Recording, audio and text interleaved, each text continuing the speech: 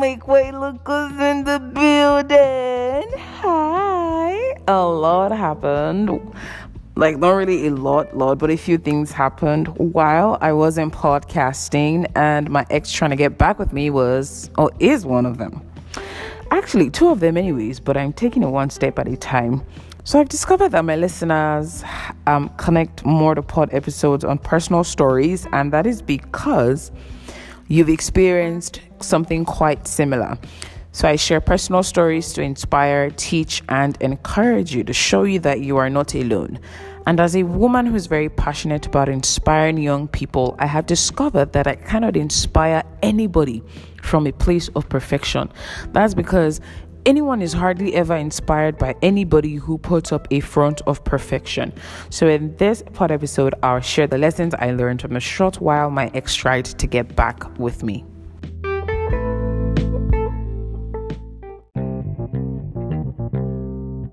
Long story short, we went our separate ways in July 2020. Fast forward to December 2020, and I get a text from him on Instagram. Oh, and may I say, if you ever wanted to reach me quickly if you ever wanted to reach me quickly and you can't do that on WhatsApp, you get me on Instagram. So yeah, FaceTime, video call, said the things he used to say. He did want me back. So long distance thingy, yeah. And I had to set the record straight. I mean, I can't get back with you virtually. So there has to be a physical meeting, me, you, and I. And I need to trash some issues, and we cannot do that over the phone. So he agreed he was going to come in March because it only takes 6 hours to be where I am. This is a very long story, and I'm sure you have dollars in your wardrobe to count, so I'm going to make it quick. So at a point, we talked about marriage. He was at the time looking at getting married in about 2 to 3 years. And I'm not. I wasn't. I'm not even done with school now. Like, marriage is not even occupying any space in my brain. So that marriage talk passed. And as we continued conversing, he was beginning to slack. Well, I guess it was because of work, but haba. Like, then again, he was never expressive. It would be so obvious that something is going on. Okay, I'm here for you. Tell me what the problem is. But you say a few words, heavy words, and then you zone out completely. Who does that? In my mind, I'm like, yo, if you're not open and comfortable enough to talk to me about this crisis you're facing, obviously you're talking to somebody else, and that makes me doubt the love you say you have for me. There's something opening up to another person does. It builds a very strong bond, and it builds trust. That's why you love your best friend so much. That's why you and your best friend are that close. There's that bond, there's that love. And I sure was not going to get back into a relationship with somebody who cannot open up to me entirely. And I wasn't going to shrink to accommodate rubbish, not even because of love. I had to put my foot down and insist on seeing him face to face before we can even get back together. I value myself that much. It would take much more than saying and doing the things you used to do. I've grown, I've evolved. I'm not even moved, not a little bit, by words. I'm convinced by actions.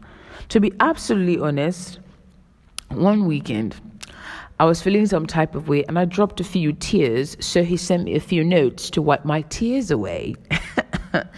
If I'm speaking your mind for the ladies, when a man spends on you, it's one way he tells you that he cares for you, right? Okay. For the guys, when you spend on her, that equates to love, and it's a means of showing her affection, right? Okay. So I could have been swayed easily if I didn't have a standard, if I didn't know exactly what I need. He also asked my friends to surprise me with food, which is the gateway to my heart anyways. I'm just kidding. So all of that was so sweet. But it did not meet up. It wouldn't even meet up in a billion years to come with the standard I have and what I expected of him. Marriage is a long shot, and I was not just about to waste my time rubbing a lamp that has no genie. in it. So I saw no hope and future in getting back together, and that hurts. It actually did. And this goes for both genders. Do not for any reason think you can change somebody. You can only influence somebody.